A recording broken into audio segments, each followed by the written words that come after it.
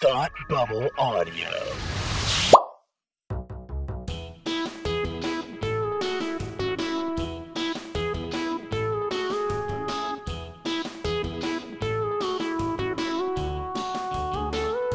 Hi, I'm Kirsty. And I'm Kelsey. And it's time to hate watch with us. Welcome to our show about the things we love and the things we hate and the things we love to hate. Somehow that intro caught me by surprise, despite me knowing exactly what we were here to do. It's like not only did we know exactly what we're here to do, but we're gonna like double down on it. I know. We just had like a whole conversation about it. Yeah. But you know, it's sneaky. It sneaks up on you. It does. We're back again. We didn't take 3 months between this episode and the last one. Nope. Presumably. We'll see. Still to be determined. TBD. But we're here to talk about one of our favorite topics, and not just because it brings a lot of people to our feed. Not just because it games the algorithm. Truly, if there was anything that we love to hate, this might be like the top of that list. I have such complicated feelings about this topic. Which is why we're doing it this way. Yes, that's true. That's true.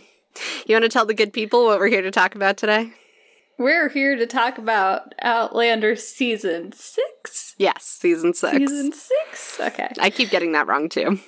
There's been so many seasons of, like, I don't know, fucking around in the woods that I'm like, could be 8, could be 4, who knows? That's how I feel about the books, too. From, like, the end of book 4 until the beginning of whatever book just came out. I have no, like, I know what happened in the book that just came out because I read that one separate from all the other books, but I read all the other books in, like, one go.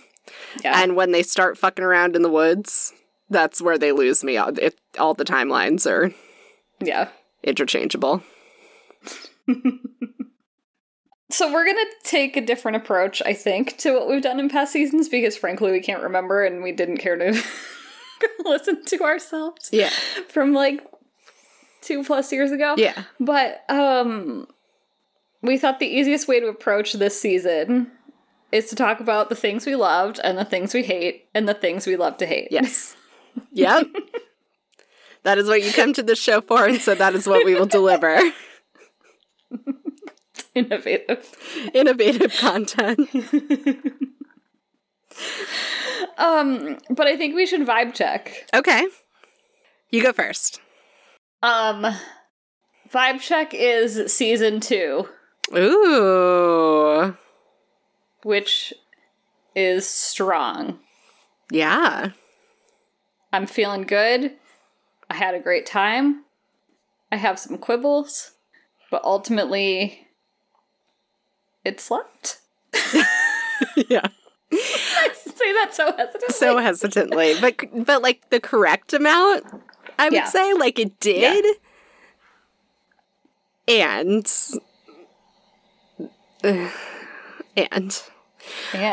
I would say my vibe check is about 3/4 of the way to Season 1. What does that mean? 3/4 of the way through the season? No, or like 3/4 of the way back to like what I loved about Season 1. It's Okay. It felt like they were trying to recapture the magic of Season 1, which can't be done for a lot of reasons. Mm-hmm. But it felt like they were like trying to like, I don't know, learn from Season 1 in some way, or like try to get back to what they used to be able to accomplish on the show. Hence Season 2. Yes. I think that's like a much more accurate representation. Yeah. I think we're on the same page. I think so, which is to say that this whole fucking season, even when I was mad at it, I was happy to be here. Which you've said before, but I think you mean it more now. I absolutely mean it more this time. I mean, this is why I have such complicated feelings about Outlanders. Even when I'm not having all that much fun with it, I'm, like, still happy to be here, right? Like, Outlander is something that I can still engage with, even when I'm mad at it. Whereas, like, I've been on the brink of mutiny a couple times. Yeah.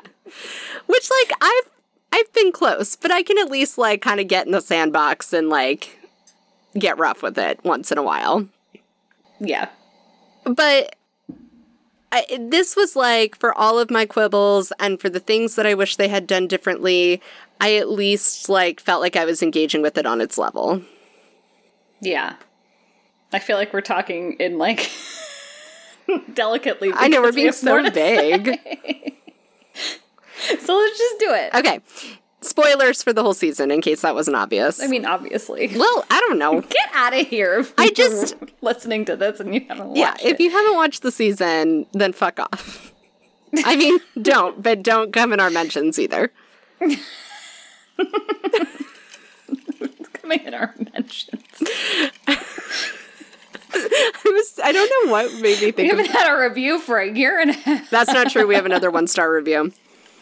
Oh, Christ. All right, anyway. They followed directions, though. No notes. All right. Well, okay, anyway. We're going to start... I'm, like, hesitant to start with things we love, but I guess that's where we start, right? Yeah, we go in order. Right. Tell me something you love. Okay. Well... And why. In 4 sentences or less. So the thing that I loved maybe the most this season, I don't know about the most, close to the most, is Fergus. Yeah. I have been waiting for Fergus to get screen time forever. It's all I've ever wanted. And I actually really like this section of the books. Like, I think there's some, like, good Fergus stuff in the books, and I even wish the books had gotten into it more. Mm-hmm. I mean, really, Fergus and Marsley are, to me, what I think Dinah Gabaldon wanted Brianna and Roger to be. Sure. And so I would prefer it if we could just spend that time on Fergus and Marsley. And so I was really delighted with what we got, and the Fergus stuff is kind of fraught for a lot of reasons, and I think the show actually did a really good job, and I was happy to see some of the best acting of the season come out of that bit. Same. I felt like I'd been clamoring for that storyline for so long, and I felt so frustrated with the way that the narrative was pushing this, like, Brianna is our only child, and we never got to raise a child of our own, and blah, blah, blah, blah, blah, blah, blah. And Fergus is just, like, hanging in the corner with his little one hand raised, like, hi. Hi, I'm here. I'm still here. I'm still here. Yeah, we literally haven't gotten any recognition of Fergus being a Fraser since he married Marsley. And I do feel like they use him for, like, cheap wins in the emotional department, but, like, I want more of that. Yeah. And more of him. And I was thankful to get any at all at this point. Yes. That's how I feel, too. I will take what I can get. And I wish that they didn't, like, if Fergus and Marsley have to leave the Ridge because of narrative reasons, that I think, like, we can all agree it was going to have to happen.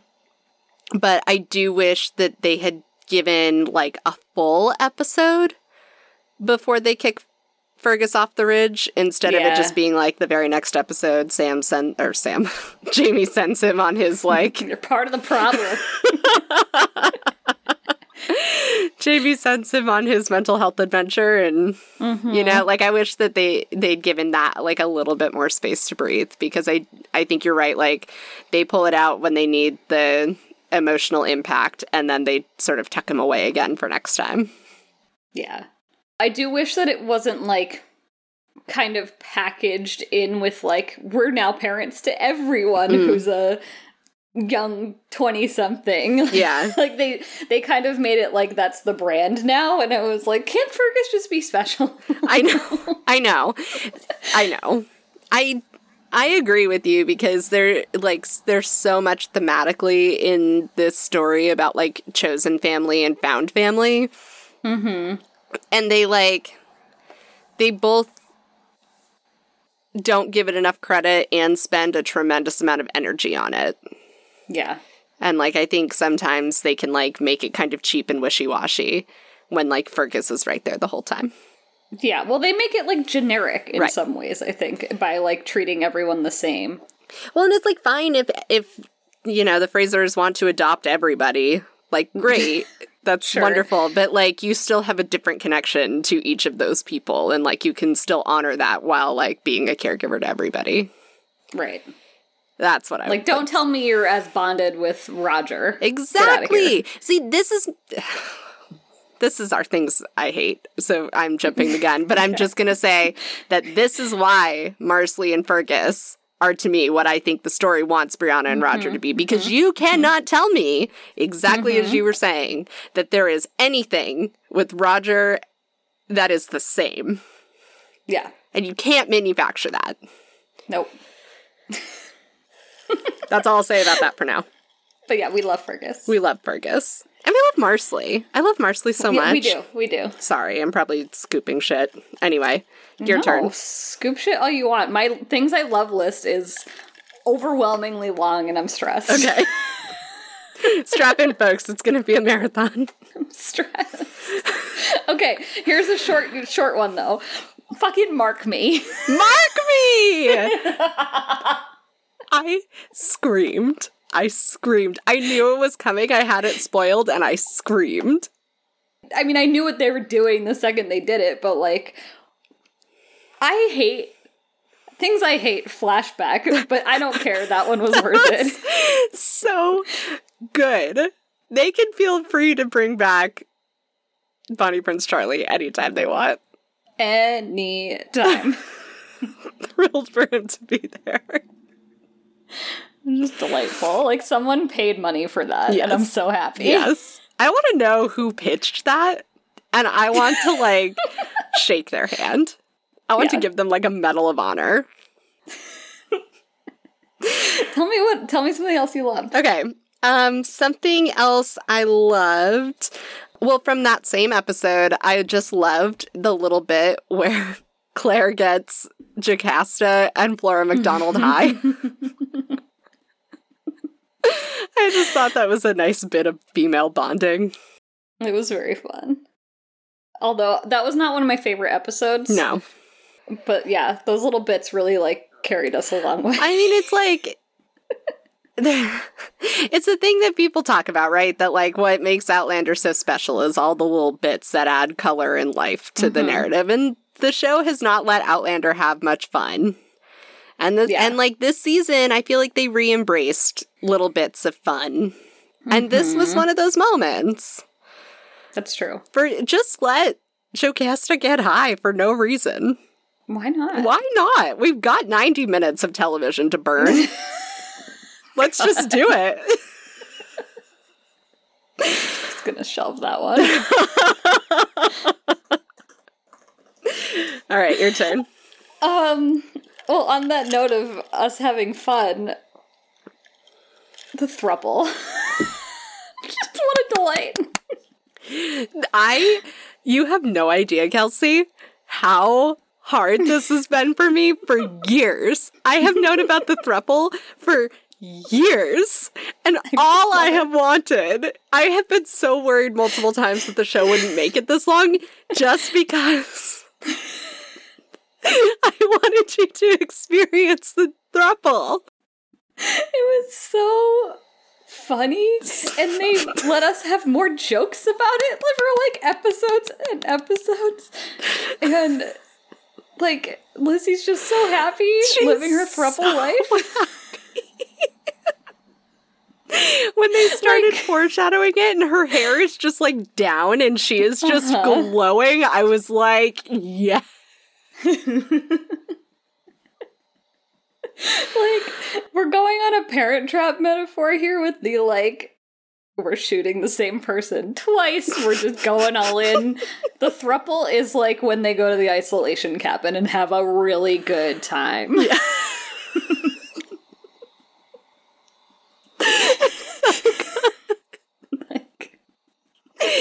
It's so pure. So funny. And they didn't do it too much. No. They did it just the right amount, which is a hard line line to walk. That's not the right phrase? Needle to thread. Yeah, there we go. Sure. Well, yeah, because you don't want to like kink shame and over sensationalize it, but it's pretty sensational. Well, you also don't want to make it like too jokey, right? Like they did the right amount of fun, is what I'm saying. I love the acting in the scene where Lizzie is telling Claire everything Claire never wanted to know. They're the same everywhere. I also loved the entire Jamie reaction of being like, no one has time for this shit. I don't care which one you marry, just marry one, get out. Like, do you not see that there is shit happening? Are you kidding me? And then the whole rest of the season, he's just like, I don't know, one of them. I love the scene, too, when Roger is like, I just did my first wedding. And Jamie's like, the fuck you did? What? Truly, as a, like, honorable mention in my loves is Sam Heughan's comedic acting in this season, because he went there and it was really good. This might have been his best season. I agree. This was, like, a very good time for Sam. I mostly agree. Yeah. I don't think anybody made it through the season unscathed from criticism, we'll say. Well, I was actually going to say that I think his best acting was that episode in season 5. Which one? The battle with the redcoats. Oh, that is a very good Sam episode. Mm-hmm.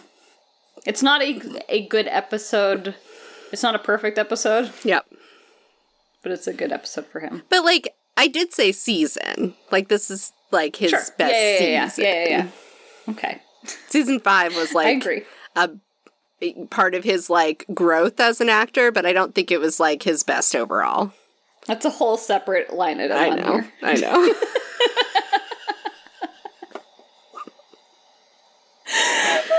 Okay, your turn. Okay, so the next thing that I loved, which this is like pretty in the weeds, but Chief Bird and the guns and the payoff in the final episode. Yeah. They did that storytelling, baby.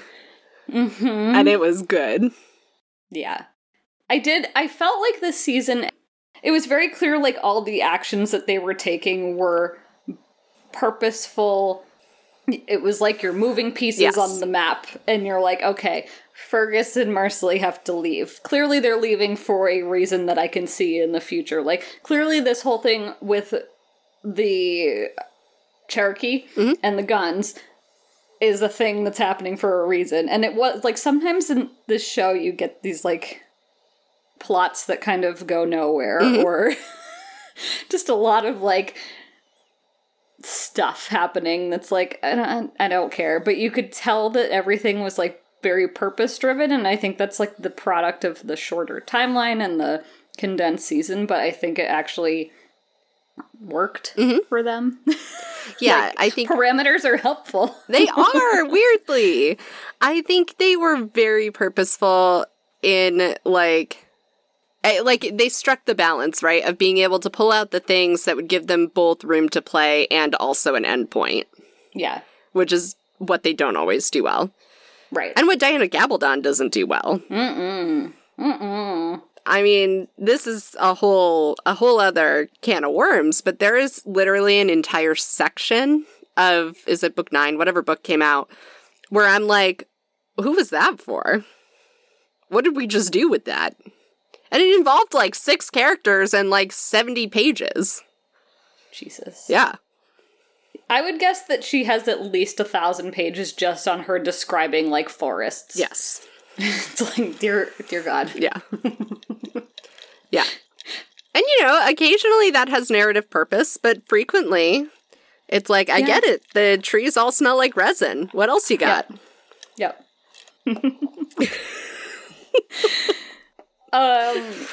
Yeah, that storyline was great. Mm-hmm. That payoff was just I love that moment at the end of the final episode when Ian and Chief Bird and the crew just all roll up on that beach. It had huge, like, when he comes in through the window of the prison in season 1 energy. Huge. Huge. And it's like, it's that same feeling where even though, like, there's still very real danger and, like, nothing has resolved, you still feel like there's this major triumph and, like, the tides have turned and that, like, some exciting misadventure is about to happen. Totally. It's awesome. That's the shit I live for. It's so good. I'm going to throw a controversial love out here. Okay. And that is the intro song this season. Yeah. Which I'm going to go ahead and say is my favorite one of all time. Strong words, Kelsey. Sorry. That's a strong opinion. I really, really like it, and I usually hate the intro songs. That's my love to hate. Love to hate that intro. I love that intro, and I loved it for the Mark Me intro. I liked the Mark Me one. They did an art on that one. But the, like, standard season one... I love it. I love it. I'm gonna bucket into that for the sake of time. Cinematography arts that they tried to do this season, and a lot of them are in the intro, so I think that's fair. That's but true. Part of, like, why I liked watching the intro this year was, like, some of the shots they got with, like, Claire coming around the corner with the gun and Jamie riding the horse and, like, the lights coming through. Like, it was... They're trying to make an art in season 6, which, like, no one needs to do, but they're doing it. I think that's part of why it, like, gives me throwback to season 1 feels, because there was, like, so much more emphasis on the actual, like, craft of the show than I feel like we've had in a little while. In a long while. Yeah. It's, like, season 1 was, like, there was all this, like, color work and, like, so much emphasis on cinematography and just, like, making it a beautiful show to watch. And, like, everything they did inside the big house was, like, very reminiscent of what they used to do to stage Lollybrock. Like, just trying to give it, like, 1,000 times more ambiance than anyone asked for. Instead of it being just, like, straight out of Pottery Barn.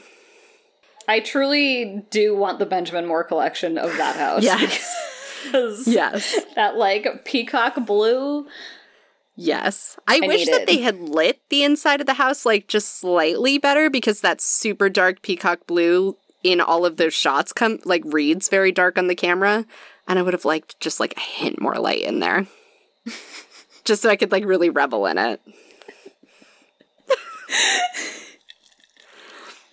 Wow. What a complaint. Like, I feel like that there's that shot when Claire is sick of Jamie looking up the spiral stairs before he climbs up, where that room is finally, like, decently well lit. And you can, like, really appreciate, like, the depth of, like, the wood tones and the green walls. And I just want that for, like, every shot of the house. I mean, I'm sure there's a Matthew B. Roberts hosted behind-the-scenes tour you can watch. No, he decided not. He doesn't do behind-the-scenes anymore. No, but I thought he had a couple on Instagram or something. Oh, maybe. I was getting hit with some stuff in my feed when the season started. Yeah, very early in the season. He handed all, like, fan relations over to Meryl and was just like, bye. Thank God. Thank God. Talk about a love. Get out. Goodbye, sir. Take a knee. God. It's your turn. Oh, it's my turn? It's your turn. I bucketed 2 into 1. Okay. I might be at the end of my love list, but one thing I want to say that I don't know how to totally frame it, just quickly, is that I just love Ian. I'm going to talk more about my feelings about the Ian stuff in later buckets, but I love Ian, and I'm happy he's here. I am happy he's here as well. I wish he was better utilized, but yep. here we are.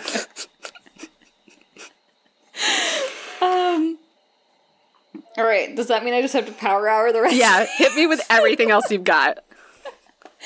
Okay, these are all, like, low-key in related buckets, I suppose. All right. Narratively, I loved the way they did in episode 6 the Malva reveal, which I knew was coming. And the way that I, as someone who, like, I knew where the story was going because I know how story works. Yeah. But they put you, as someone who hadn't read the books at least, like, on Claire's emotional journey of, you know in your heart it's not true, and you still have that moment of, like, you just say it's not true. Like, yeah. just say it anyway. Just confirm. That whole scene in the stable is so good. And I felt like I was, like, in her head because she knows what we know because the show has been so good at telling you that for years and years and years. That you, like, trust that Jamie's not a total psychopath. Mm-hmm. And you trust that Malva's lying, and you know that's true, and you're still like, but maybe? Because we saw the hallucination too? I just thought they handled that well. Mm-hmm. And, like, much better than they certainly could have. I have had so much fear about this storyline. This was another one I've been trying to protect you from for years because I loved the way it was played in the books, which it was done in the books totally differently than in the show. Mm-hmm. And I loved it so much. And I was like, there is nothing but room for failure in the adaptation here. So I was nervous as hell. Yeah. Because it was so different in the show, I wish I could have experienced it as, like, a show watcher only just because it was so different. What did you know or think about Malva until the end? Like, what was the evolution of your, like, sense of her and her deal over the course of the season? Oh, goodness, there's a lot there. So I knew going into it, because I'd seen one rogue spoiler, that there was something about a Malva pregnancy that Jamie was involved with in some way.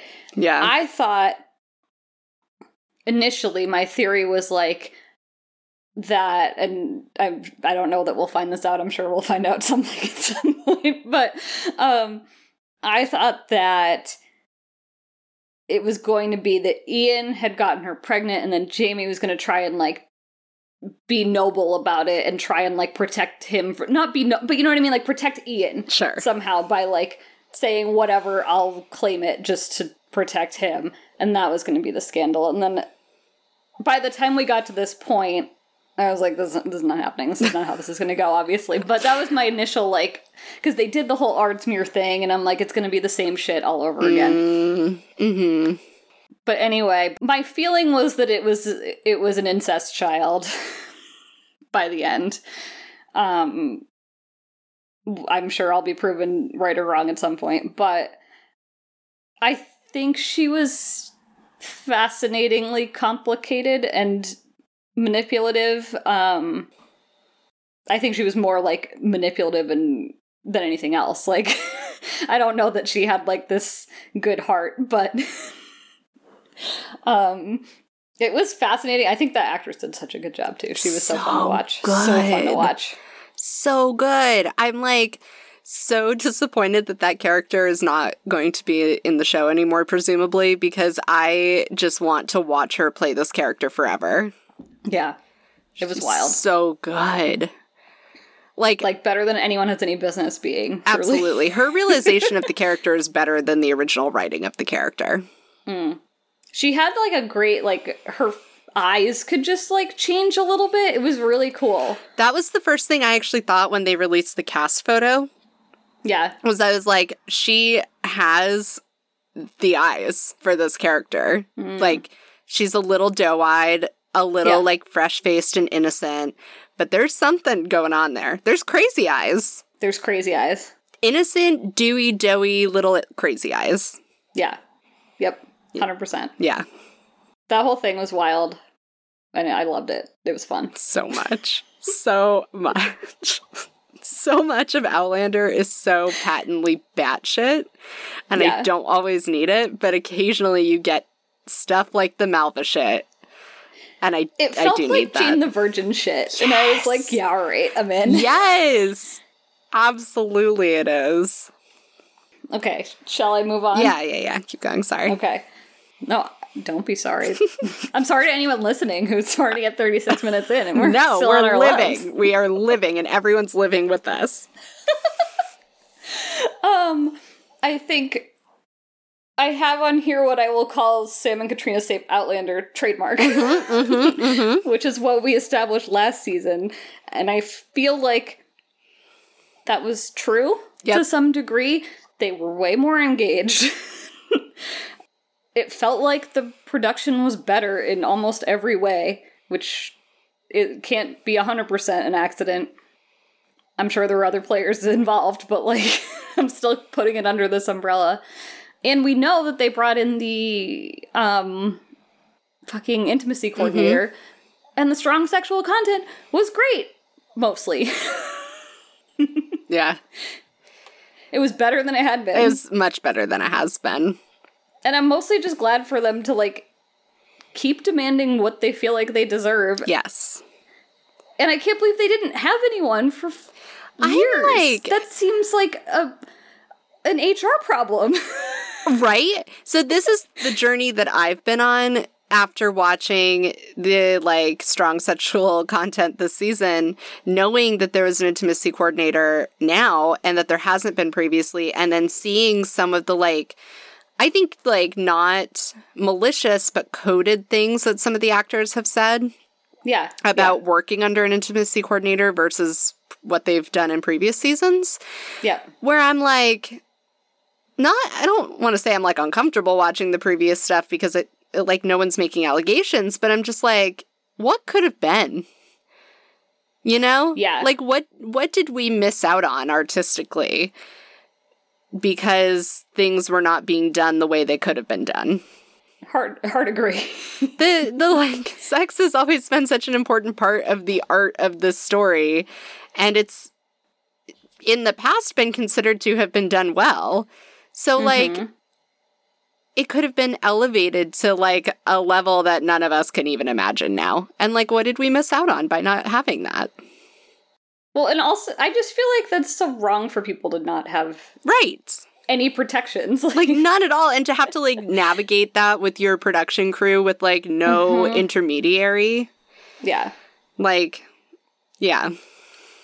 And here's good guy Sam Heughan out there hiring someone for this job. And, like, I also appreciate their continued, like, public, like, partnership of, like, being on the same page, going into everything as a team, because I think it's a much stronger push for, like, production. It's harder to say no to both people. Yep. I think that's going to push where this show goes one way or another. Yep.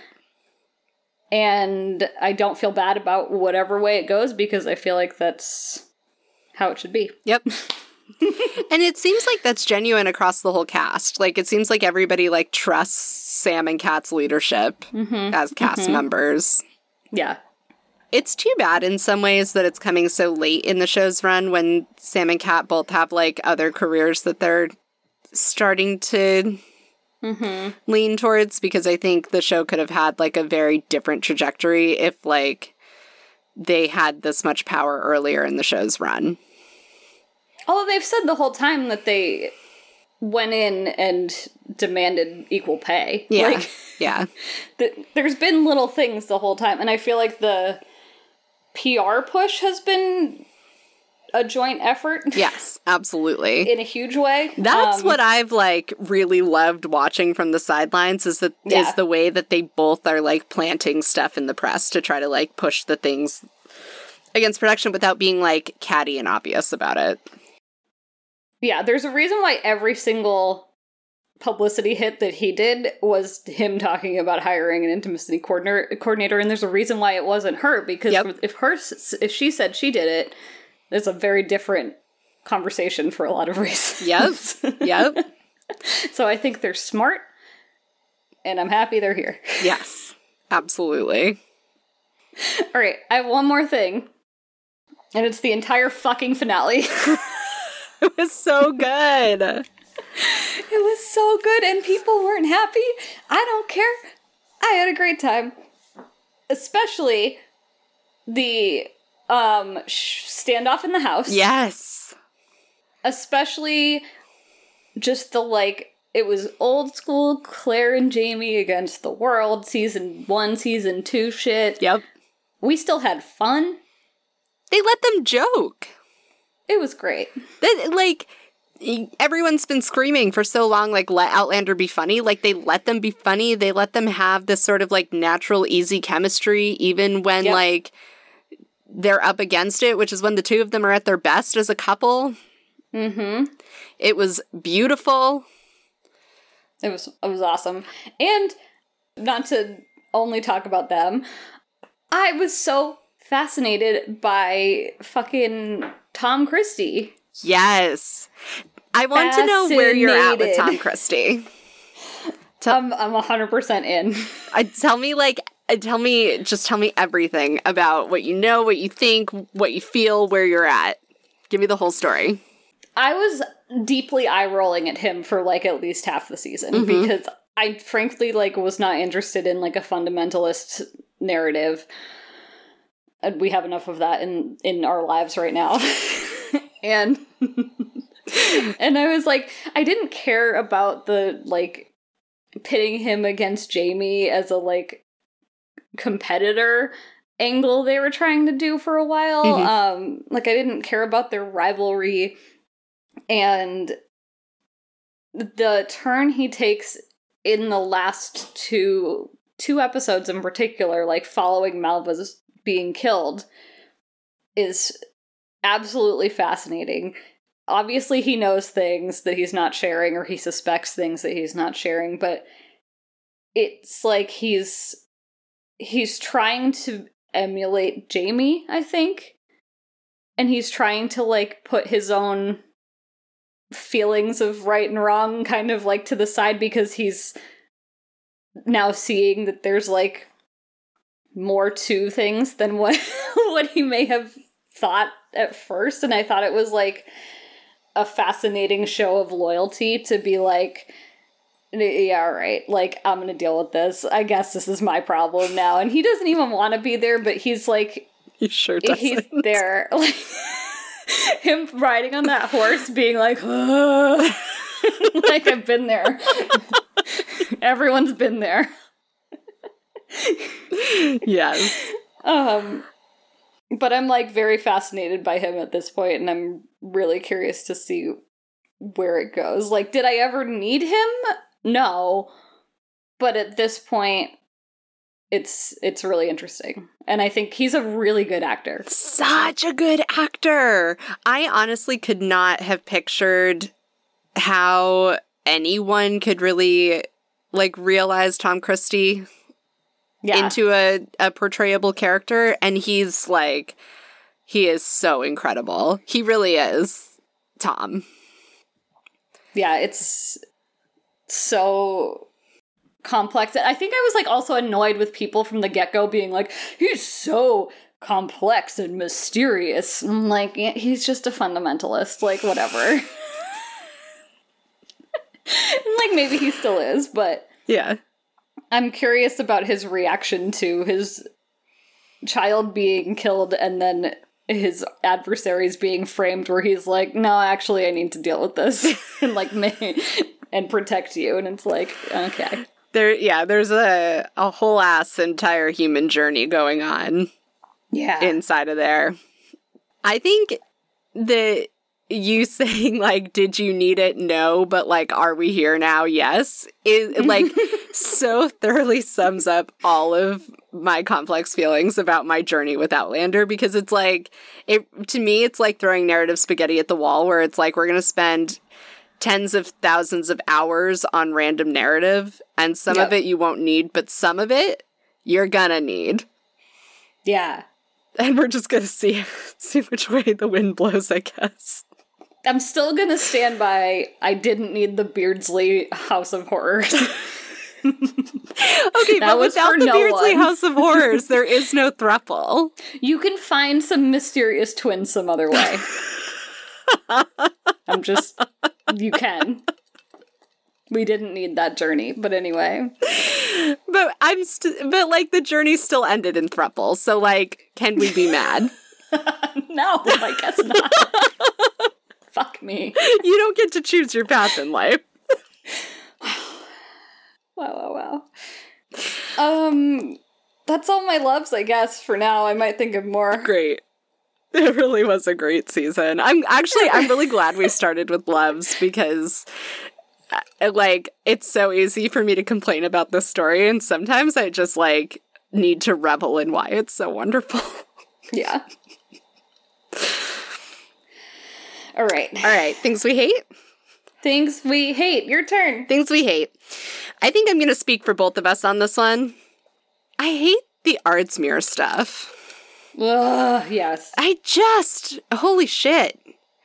I didn't need a flashback to Ardsmuir. Like, the way that Tom Christie and Ardsmuir times are introduced in the book is through, like, 3 lines of passing dialogue across, like, 10 chapters, where various people are going up to Claire being like, they knew each other at Ardsmuir. They had a weird relationship in Ardsmuir. And then you figure out over time that they have a rivalry. Right. It's so easy to do by dialogue. I didn't need to spend 20 minutes before the cold open watching people throw rocks at each other in a fucking peat bog in Scotland. I didn't need it. I don't need to go back to that place. Also, who the fuck is allowing 20 minutes of television before the theme song? By the time you get 20 minutes in, you're not allowed to roll the credits anymore. You've missed your window. Like, bold to market this as a feature-length premiere when it's actually just a Disney short plus an episode. Literally. There's even, like, I can't remember exactly how he said it, but one of the few Matthew B. Roberts podcasts he did this season before he, gave up. Don't get me started. He basically, said as much. Like, he basically was like, well, we made all the episodes longer, so we needed to add 20 minutes of content, and I was like, what if we did Ardsmuir? And I was like, fuck off. Yep. I had so much more shit you could have been doing. Yeah. They could have been playing that game with moving the pies on the table, and I would have been happier with that. Literally. They had just done, 45 minutes of nothing but Mrs. Bug being the house mom. Yep. Thrilled. Delighted. Yep. Didn't need Ardsmuir. We get it. Jaime is a leader of men. A lot of other men are jealous of it. It creates problems in Jaime's life that he's such a natural leader and other men feel inadequate. Oops, here's this other man. Cool. Also, there's religious differences in the United Kingdom. Did you know that Catholics and Protestants have a weird history? Have we ever discussed that before? Might I direct you to Dairy Girls, a show on which Jessica Reynolds is also now a part for one special episode. God. It's a much better use of your time if we're going to talk about Protestants and Catholics. Unreal. I just did not. Who was it for? It was a really rocky start for me. It was a that is a tough way to start the season. And after being away from the show for 2 years, I had been away from Outlander for so long. I don't want to go back to Ardsmuir. I want to go to the fucking ridge. I want to go look at some beautiful fucking windows. I want to go look at some cabin board. I just want to see the ridge. Yeah. No one's looking to go back to that wig. Give me cows. Give me spinning wheels. Give me candle making. Mm-hmm. Buffalo attacks, whatever. Buffalo! So yeah, I just didn't need Ardsmuir. I think my biggest hate this season is this continued insistence on dialogue-based fan service. Yeah. And I noticed it most in episode 6, which is the plague episode. Mm-hmm. And they did this a few times earlier in the season too, but in that episode, Jaime and Claire have this conversation about remember that time we went on the Rent journey in the episode titled Rent in season 1. They're like, they do this like reminiscing conversation, which is fine. But my issue is like, if you're gonna do like a cute relationship conversation reminiscing about fun times, like talk about things we haven't seen. Like you've lived a life outside of the things that we've watched, presumably. So like talk about other stuff. Like I don't need to be like given a handshake because I remember something from season 1. Like cool. It makes it seem so like insular to the show rather than like a fuller life, because it's like it feels not coincidental, I guess, that they're like only picking things that we've seen over this 20-30 year journey or whatever. It's like, who is it for? It's not for me. Yep. I agree with that. I've seen some comments of like, I love that because I love being rewarded for knowing every minute of this show. And I'm like, no. Except no. And also, it's not like they were choosing the most obscure of those memories. As you said, it was literally like, remember the plot of an entire episode? Right. Remember this big action that obviously we would both remember because it was like a major moment in our lives? Right. And I was listening to one of the Outlander podcasts recently, and it was Tony Graffia talking about this episode, and she admitted that she does that when she has writer's block, and she's like, I don't know, I just mentioned something from another episode. I'm like, who is this for? I do think one thing that's really funny is, like, you can tell when something was written by Tony, because I've been saying Meryl this whole time and I meant to be saying Tony, but you can tell when something's been written by Tony because it's pure, just like, book fan service. Like anything she does that's like super true to the book or super callbacky or just like feels like a really literal interpretation of something. Yep. Is Tony, because Tony is just like a book slut.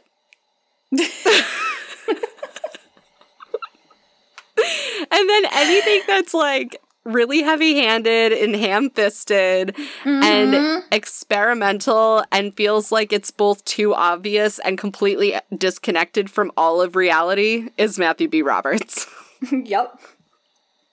What a fun journey for us all. You can just like watch the pendulum swing from episode to episode. I was so thankful to have just like a lighter Matthew B. Roberts touch. Yes. Whatever they did to sort of scale back his influence was not wrong. No. I'm thrilled about it. Which, if I can interject briefly for one of my hates that I didn't write down but just came to me. I'm done.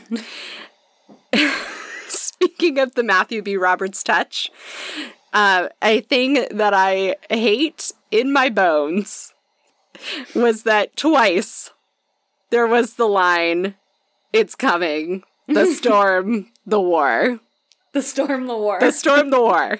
The storm, the war. The storm, the war. One of the line reads, Kat read it like as fast as she could. Yeah. And it was the cut they used in the episode, but she was like, "It's coming. The storm, the war." It's like, I don't blame you. I also would have skimmed past that one.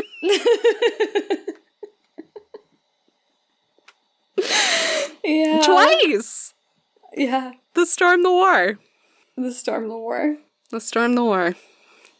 If I could choose a Halloween costume to wear in the Drunk Select this year, it would have a cloud with a lightning bolt as my headpiece, and then I'd wear a red coat jacket. Please. I would cry. I would weep. The storm, the war. The storm, the war.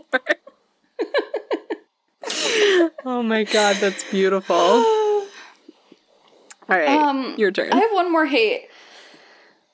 And that is something that I just felt did not deliver. And people were really into it, and I was just not. It was the big conversation that JV and Claire have in the penultimate episode about her, like, trauma and ether usage. Yes. I co-sign this 1,000%. And I think it was a writing issue for me. Yep. not an acting issue, but it was like, it just felt like a rehash of the same conversations that we've had before of like, blah, blah, blah, trauma, blah, blah, blah, I came through the stones, why am I here, time travel, blah, blah, blah, trauma.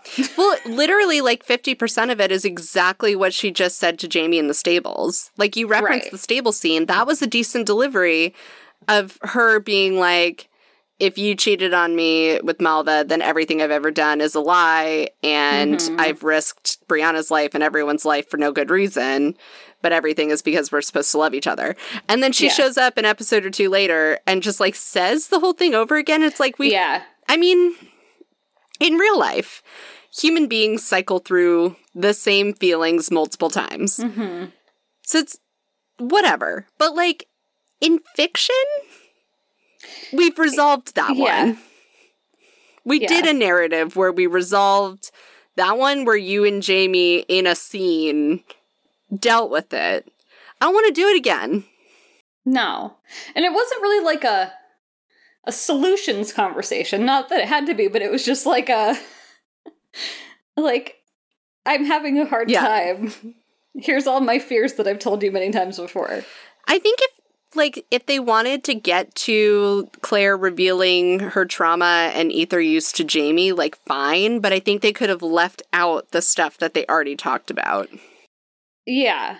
And I don't know if it's because they built up the ether use and, like, their whole, like, him being worried about her, not saying anything, and, like, everyone watching out for her, like, as such a big thing that it felt like it should have been bigger than it was, but it was just sort of like, meh.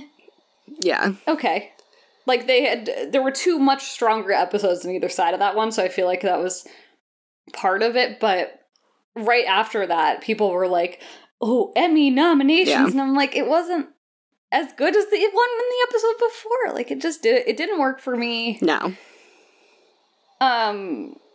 Unpopular opinion, the ghost stuff was not the worst for me, and I thought, specifically, when she was telling him not to go in the room, because she was seeing him in that room or whatever, I was like, that was working for me at the time. So I think, like, that, I think it was used too much, but I think that particular moment was really well played, and then to have it just be like, meh, I was disappointed. Well, I think that's my issue. So, like, two things there. The ghost thing didn't work for me at all. Yeah. And I'm surprised that you and I are on opposite ends of that one. But I think for me the issue is just that it was overused. There were, like, 2 times that they did it well, and the rest of the times I didn't need. But to your point, I think if they had kept that part of the trauma and, like, used that to ease into, like, Claire revealing the ether stuff to Jamie, and, like, Jamie being able to deal with the fact that he's been worried about her, like, fine. Yeah. But they were, like, connecting 2 threads that didn't need to be connected in that moment. Yeah. Like, I'm not saying they're not related, it's just that wasn't the time for them to be related. Agreed. We had already done it, and this was, like, a separate thing. Yeah. There's another part to that I've now forgotten, of course. I got wound up about ghost stuff. Forgot everything else. I think they should have had him speak less.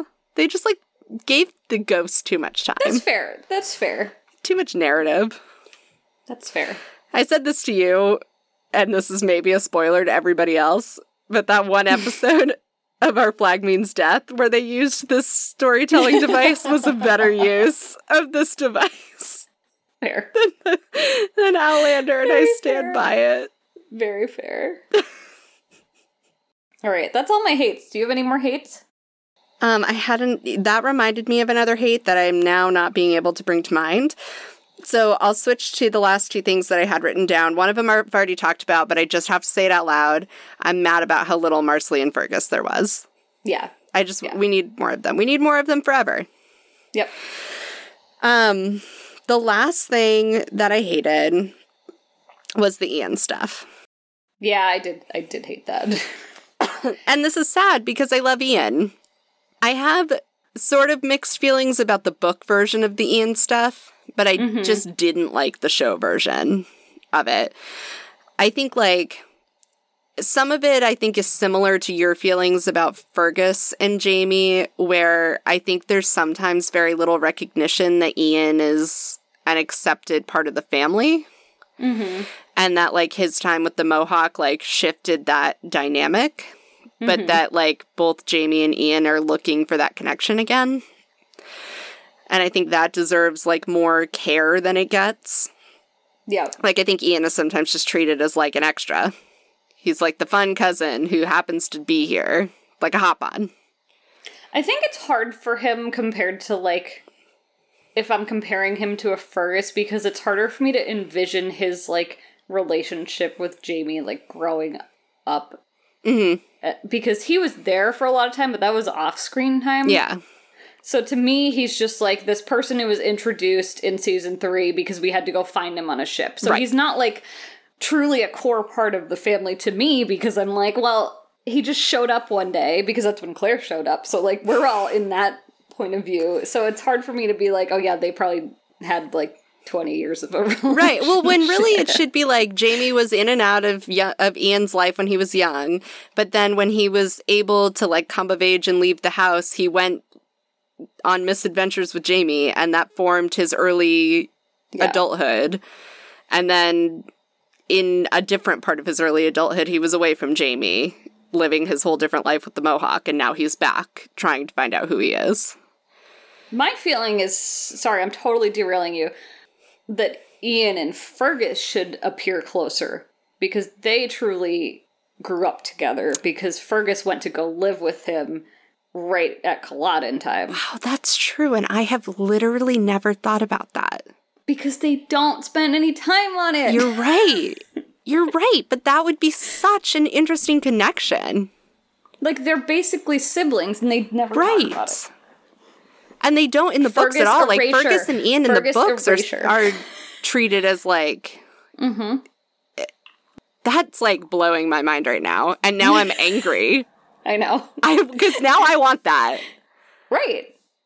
Who wouldn't want that? They make such a big fucking to-do about Brianna and Ian being fucking cousins, and their connection is, like, Facebook friends, basically. They try and, like, force Ian and Roger to become best friends about 100 times.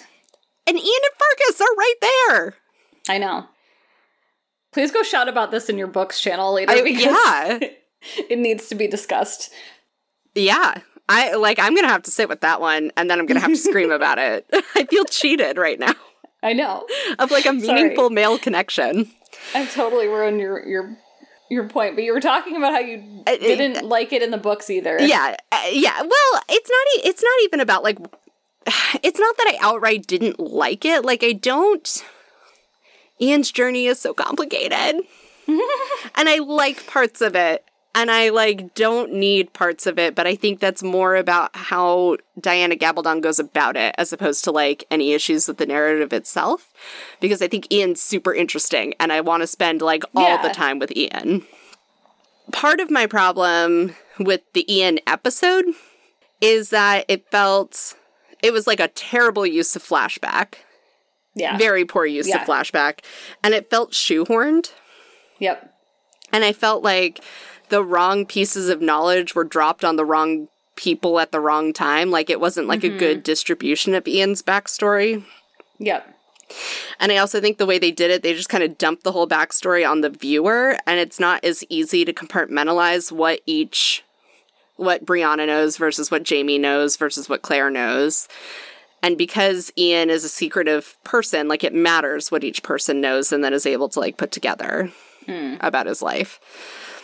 Also, I, like, learned later that at least some of the stuff that they put in is stuff that they had filmed previously and then just, like, decided to use now. Mm-hmm. Which, like, they were up against it in terms of production, and they had it on the cutting room floor, so, like, whatever, use what you gotta use. But to me, it's just proof that it didn't belong, it was just convenient.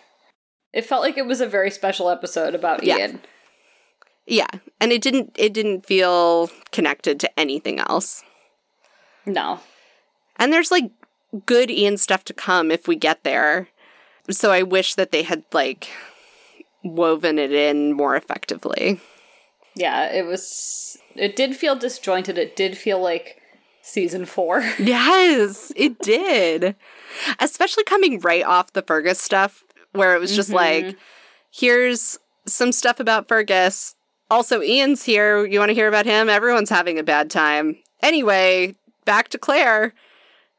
Like, surely couldn't they have integrated Marcelly's, like, pregnancy drama with Ian having feelings about everything that he's experienced in his own life? Yes. I just made it better. Yes. Yeah. That said, there were, like, a couple of really good scenes in that episode that I thought were, like, kind of lovely. Like, moments that I thought were good. And, like, I think John Bell is good, and I think Sam Heughan has done good stuff within that. It's not a reflection on them. No, it's just sometimes the writing and editing and production is clunky. Yeah. And I was mad about it, because I think Ian deserves better. I think Fergus and Ian deserve better. Justice for Fergus and Ian. Justice for Fergus and Ian. Ian is also, like, I always say that Fergus and Marcelly are, to me, what Brianna and Roger are supposed to be. And Ian, like, falls into a similar camp.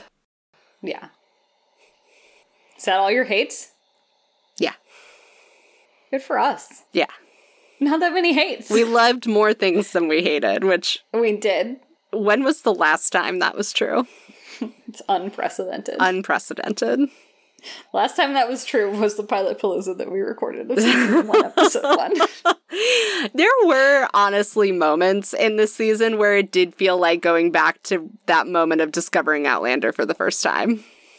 That's how I felt the entire finale episode. Yes. I was just like, give me some popcorn. I'm loving it. It reminded me a little bit of the first time I watched Dragonfly and Amber, speaking of season finales, where, like, going back and re-watching that, I don't have quite the same level of enthusiasm as I did the first time. But the first time I watched that, I felt like I was watching, like, groundbreaking television. It, like, really hit me somewhere where I live. Yeah. Yep. And it just felt nice to have that feeling again. I know. It's been so long. Literally so long. So long. All right. What do you love to hate? Brianna's wig. Oh my god. Brianna's whole hair situation is a situation. So bad. Like, her eyebrows are dark brown and her hair is red. Literally, was nobody worried about her eyebrows the entire season? Like, she has gorgeous eyebrows, but like... No one was worried. And they have a couple wigs for her, and there's, like, one in particular, they were sitting on the porch in some scene, and it was so ill-fitted. It's like, where is your hairline? Like, what is happening?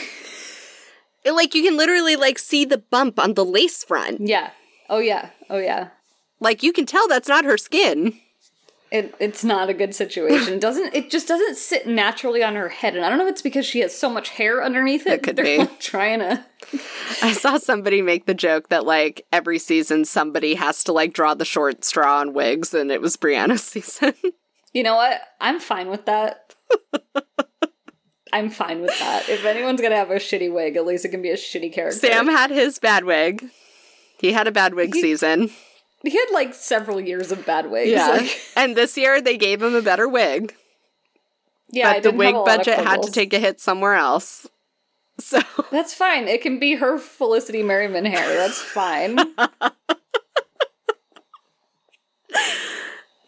Anyway, that's what I love to hate. I love to hate the windows. I don't have anything deep to say there. There's just so many goddamn windows on this house.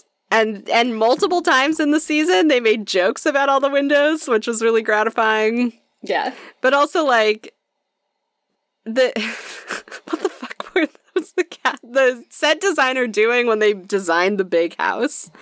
Literally, in the books, it wasn't called the big house because it was so fucking grand. It was just bigger than the house they had previously. Yeah. And then they shoot out all those goddamn windows. And it's like, I do love that. The fuck is happening with all of these fucking windows? And then, like, so many of those windows are, like, etched and shit. Mm-hmm, like, I was complaining about the windows in a group chat, and someone was like, well, but all of these windows would have been cheaper than single panes of glass. And I'm like, I get that. That's fine. My problem is, like, why are they all, like, artisan windows? Why are they, like, hand-etched and designed? Right. Why aren't they just single panes of glass? The Frasers are extra. The Frasers are so goddamn extra. Mm-hmm. Constantly complaining about money for salt and sugar and flour, but got all these goddamn windows. Why not? Why not?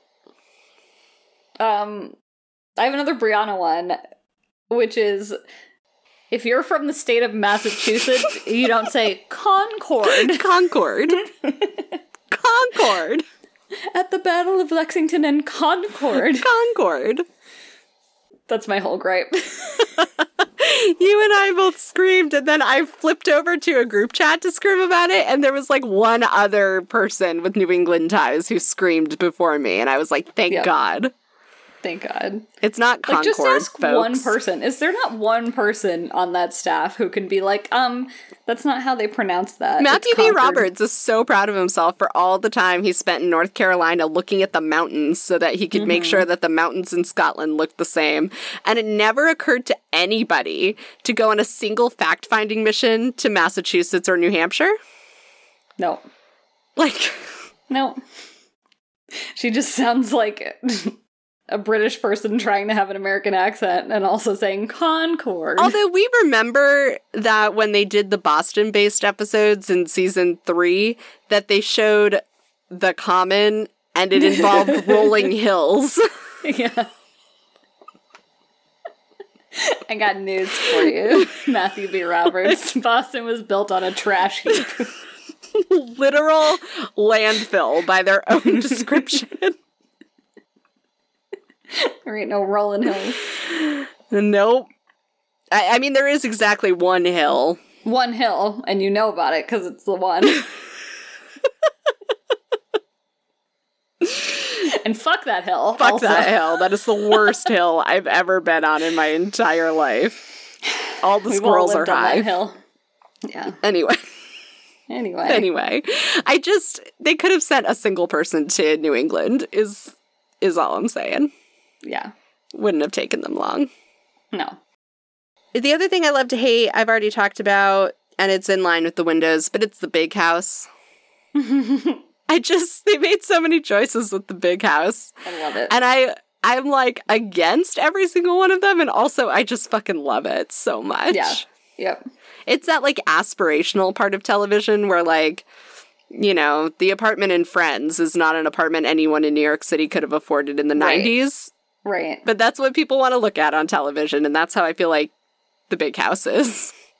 They've really, like, walked the line between, like, this is a plantation and this is a house. Yes. Yeah. Which is, like, not at all the vibe in the book. Yeah. In the book, it's much more like, this is a commune and this is a house. Right. But which is also a vibe. A real vibe. Yeah. Yeah. I love to hate people being upset about cliffhangers at the end of the season. Oh my god.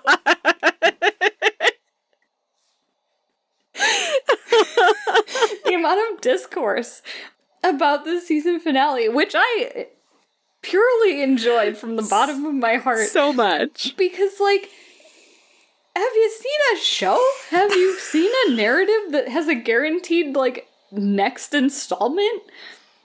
It's okay to have a cliffhanger, and people are like, but we all know they're not gonna be killed, and it's like, okay. But that's, like, not even the point. It's still interesting to put people into different situations and see how they react. That's what we're watching, is it not? Because there's so many other outcomes besides just, like, dying. It's not just life or death. It's all, it's like you said, how do you react? What next? What are we doing? Right. Like, I don't need it to be tied up in a bow every season. No, not even close. And also, I found it extra gratifying because I was certain I knew exactly where the season was ending. I, 1,000% knew, almost to the final shot, what it was going to be. And they haven't even come close to touching. Not even, we haven't even, gotten the vaguest hint of where I thought we were going.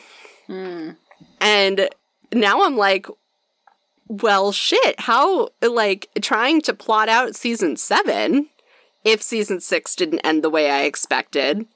Yeah. I'm on a cliffhanger now. Yeah. I think there's a lot of book readers who are like, it's like a mid-season finale. Yeah. And it's like, okay. Which, it is. Who cares? We're in season 6. Who cares? It was a little bit, but also, it was structurally a mid-season finale because they did fewer episodes. Right. But, just because it's an adaptation doesn't mean every season has to be a book. Right. It's not fundamentally flawed as a narrative because it ended where it ended. Correct. If you didn't know where it was going, you would have been like, okay. Right. And it was a more interesting ending than we've gotten in the last 2 season finales. Mm-hmm. I literally have blacked out season 4. I don't even know what happened in season 4. I feel like it ended with them finding the bridge somehow.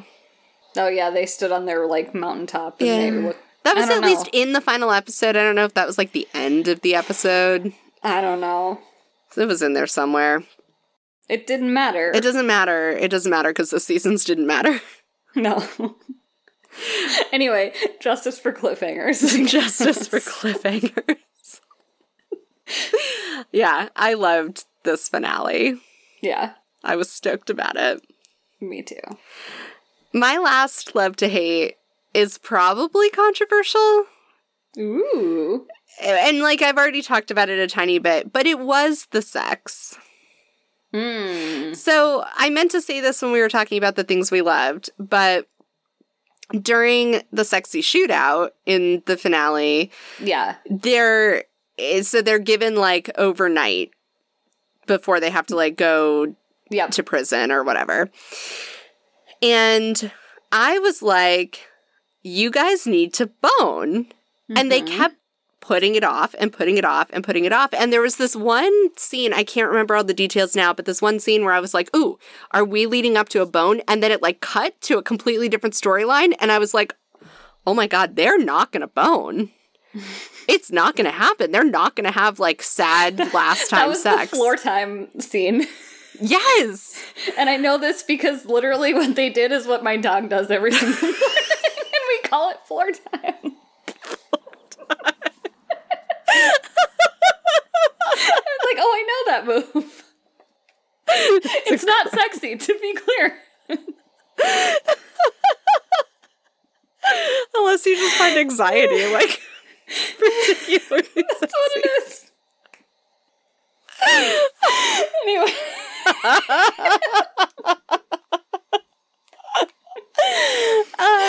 But then they cut to them having sex, and I was like, yes!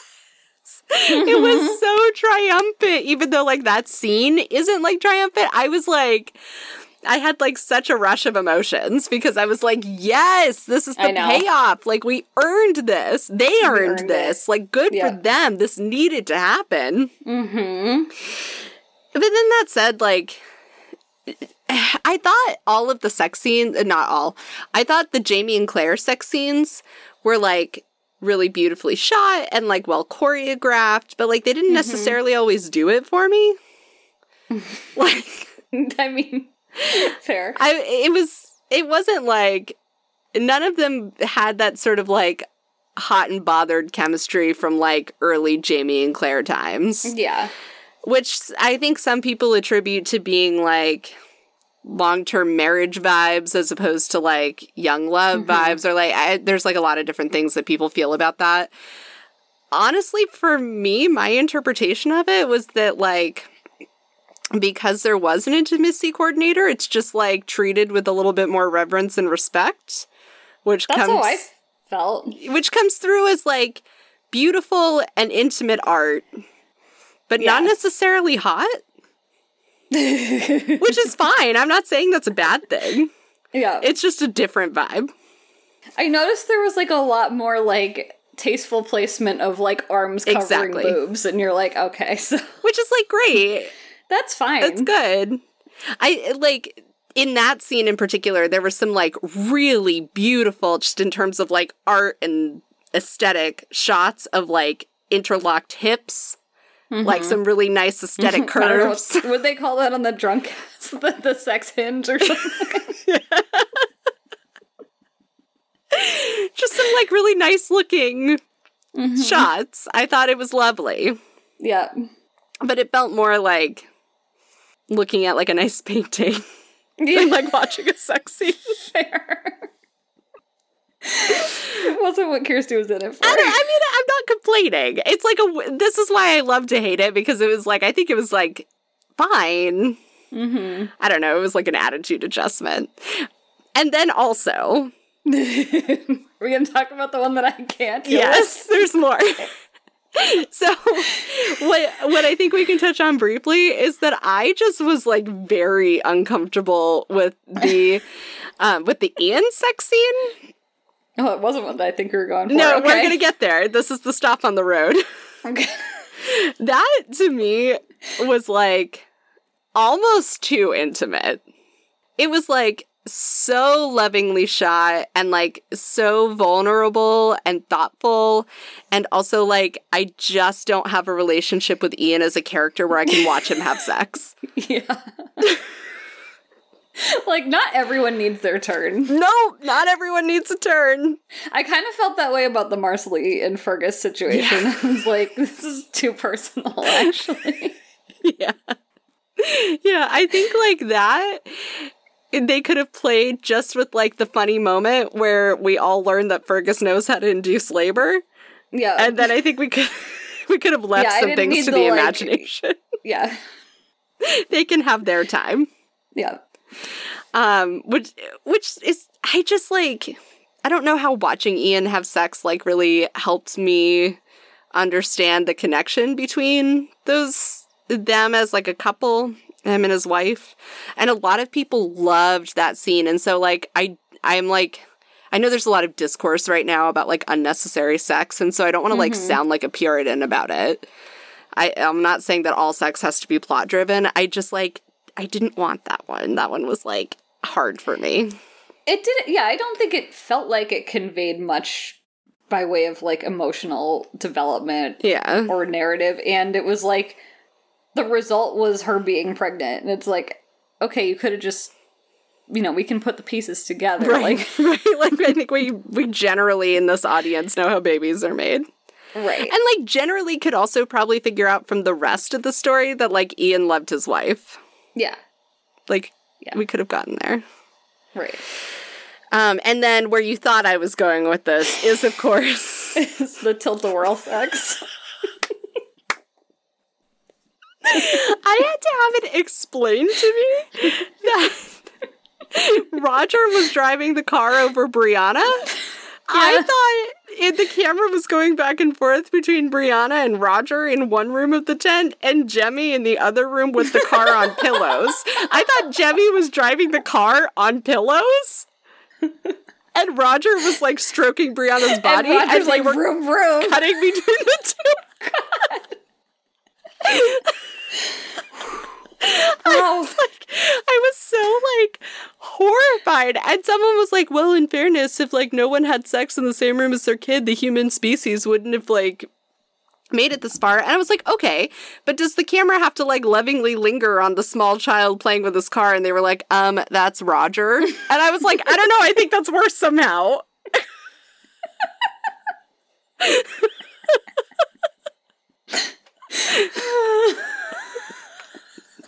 The whole thing was just not... That was not an artistic journey that I joined the production team on. I didn't connect with the production team on that version of storytelling. I felt like they got way too into the tent of it all. Yeah. And so they were just doing all these camera angles where I was like, am I motion sick right now? Like, what's happening? I don't know, like, I just don't know. I also feel like they were, like, getting really into, like, the pregnant lady of it all. Like, there was so much chatter about, like, her saying that because she was pregnant, she didn't want to do missionary or whatever. And it's like, okay, but again, do we need the tilt-a-whirl effect? Like...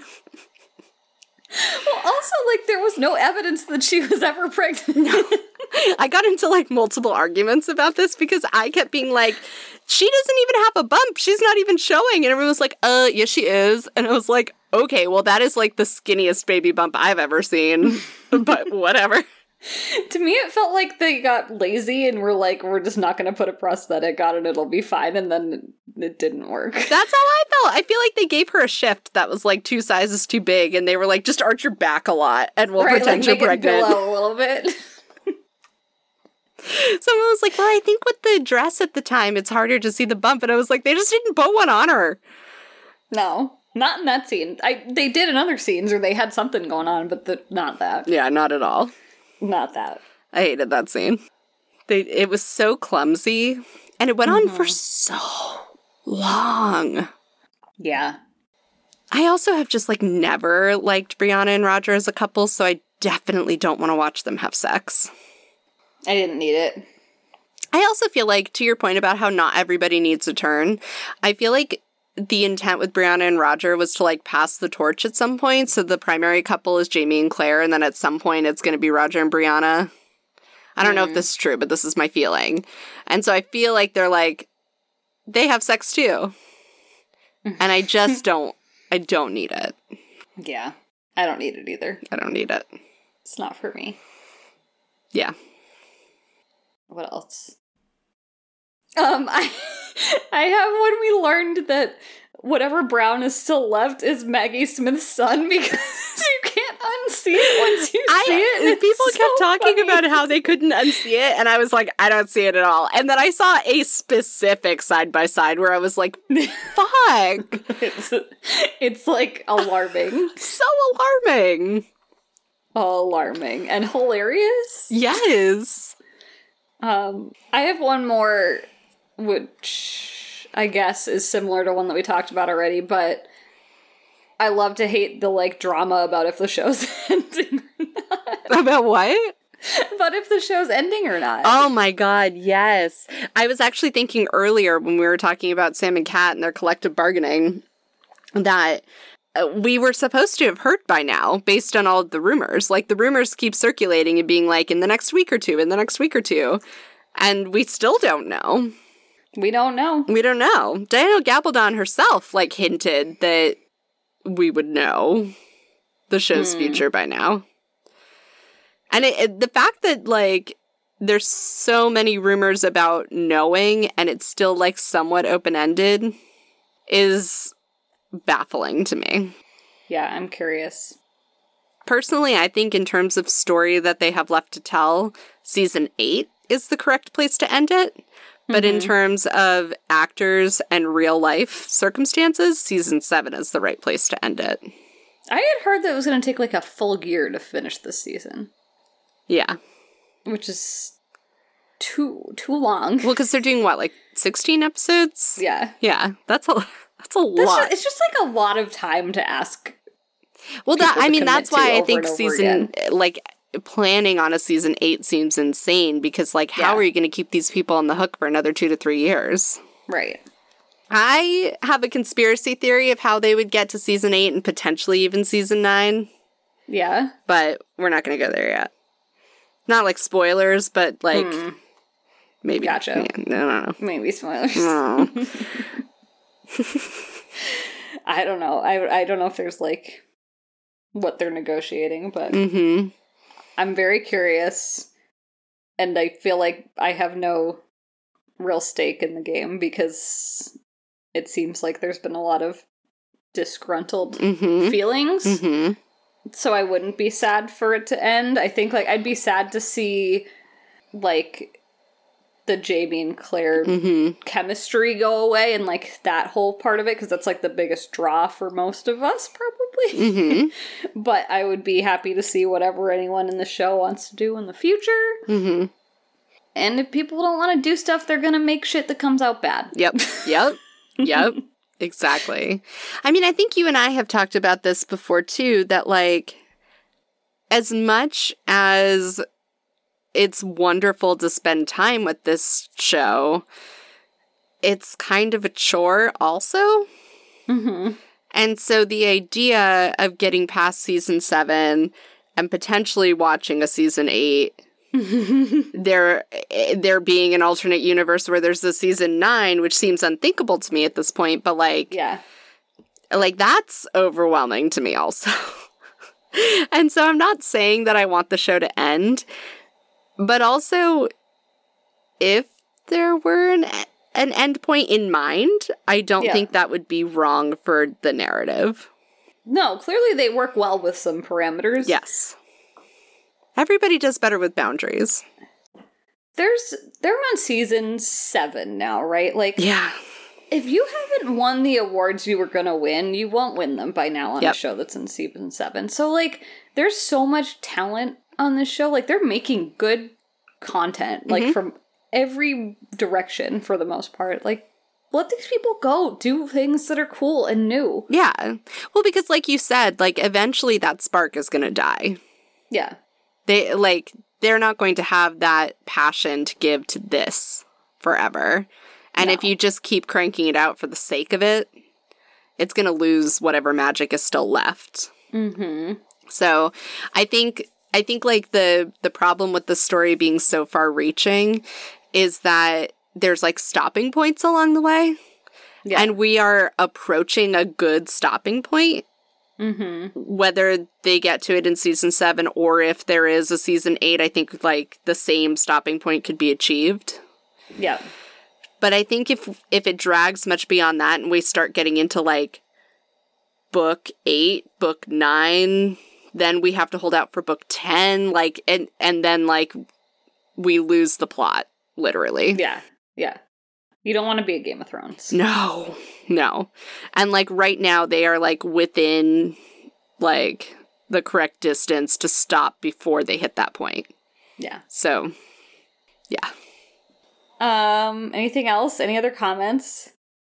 I don't think so. I think we've pretty much covered everything. I'm, like, sad that the season is over just because I did like spending time with it, but I felt like it was such a good season. Like, I don't want to rewatch season 4. I don't want to rewatch most of season 5.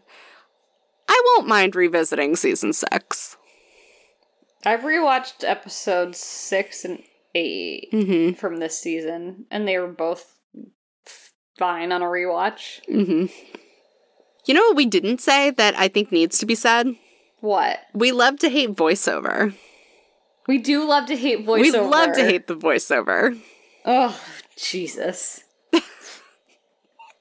We don't need it. There were so many times when they pulled out the voiceover where I was like, all right, the first sentence or two I'll give you. But then, like, Claire would just keep going. Keep talking. And I was like, okay, wow, we're doing this, huh? Like, there's the plague episode. She goes on for, like, 5 minutes. And I was like, you guys really couldn't think of any other editing tools? No. This was all we had. That's what we had. That's what we had. I know you were up against it and all, but really? Yeah, it feels like a crutch, and it, like, takes you out of it, I think, every time that they deploy it. Especially because we go such long periods without it. Like, it was a tool that was used a lot in season 1, so it made sense. It was used occasionally in season 2. And then it's, like, really faded out of use, except it, like, comes back conveniently here and there. Yeah. And, like, I think a couple of times in season 6, it was like, okay, we're going to go back to, like, the season 1 usage of it. And then they just, like, pushed it too far. And it was like, come on. Yeah. That was the last thing. I felt like that needed to be said. Fortunately, the next thing we have to look forward to in the Outlander universe is the Celine Dion movie. That's what, February? I'm thrilled. Yeah. Yeah. I was a full year out from my February prediction. We have been waiting for this movie for so goddamn long. Like, will I go see it opening day? Yes. Do you know how many fucking notifications we've had to sit through? Oh my god, in about the Google Priyanka. chat? I know so much more about Priyanka Chopra's Instagram presence than I've ever needed to know. Because Google feels the need to report to me on it. I don't care what she wore to anything ever, frankly.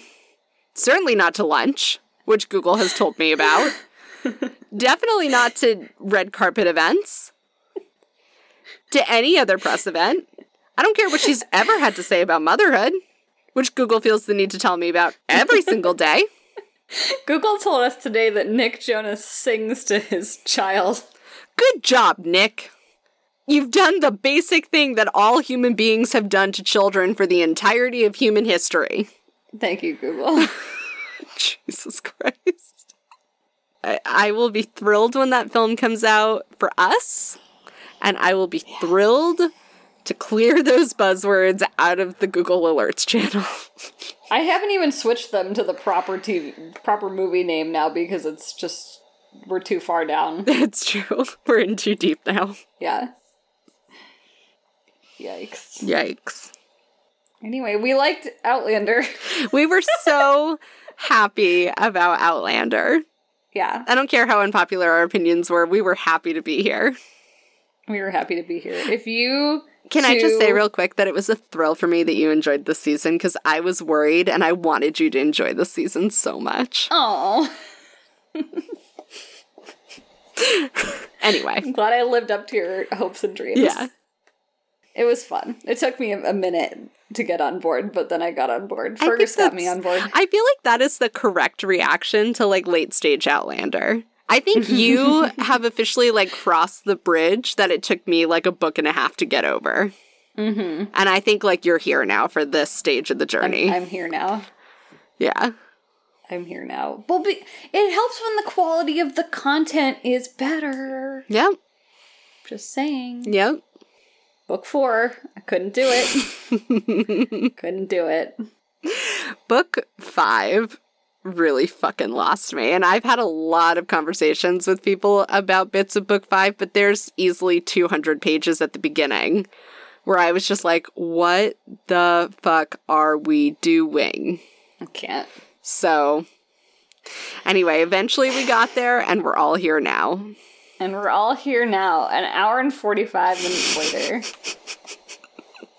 Which is also what it's like reading Outlander. Yeah. If you would like to tell us about what you loved and hated and loved to hate about Season 6 of Outlander, or this auditory experience that you just went on, you can leave us a 5-star review on Apple Podcasts, or you can tweet to us at HateWatchWithUs, or you can send us an email to hatewatchwithus@gmail.com, or you can go to hatewatchwithus.com and find some way to contact us there.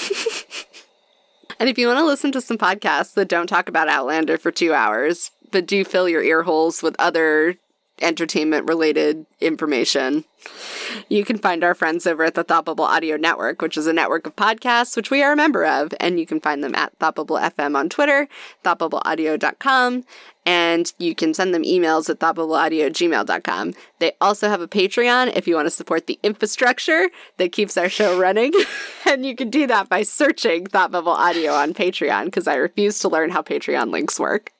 Yeah. We've been at this for how many years?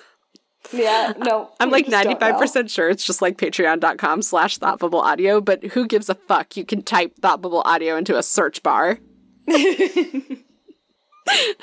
Yeah. All right. We'll be back at some point. Eventually. I don't know when. We have more content planned. Yeah, but we've got another show to make, so. That's true.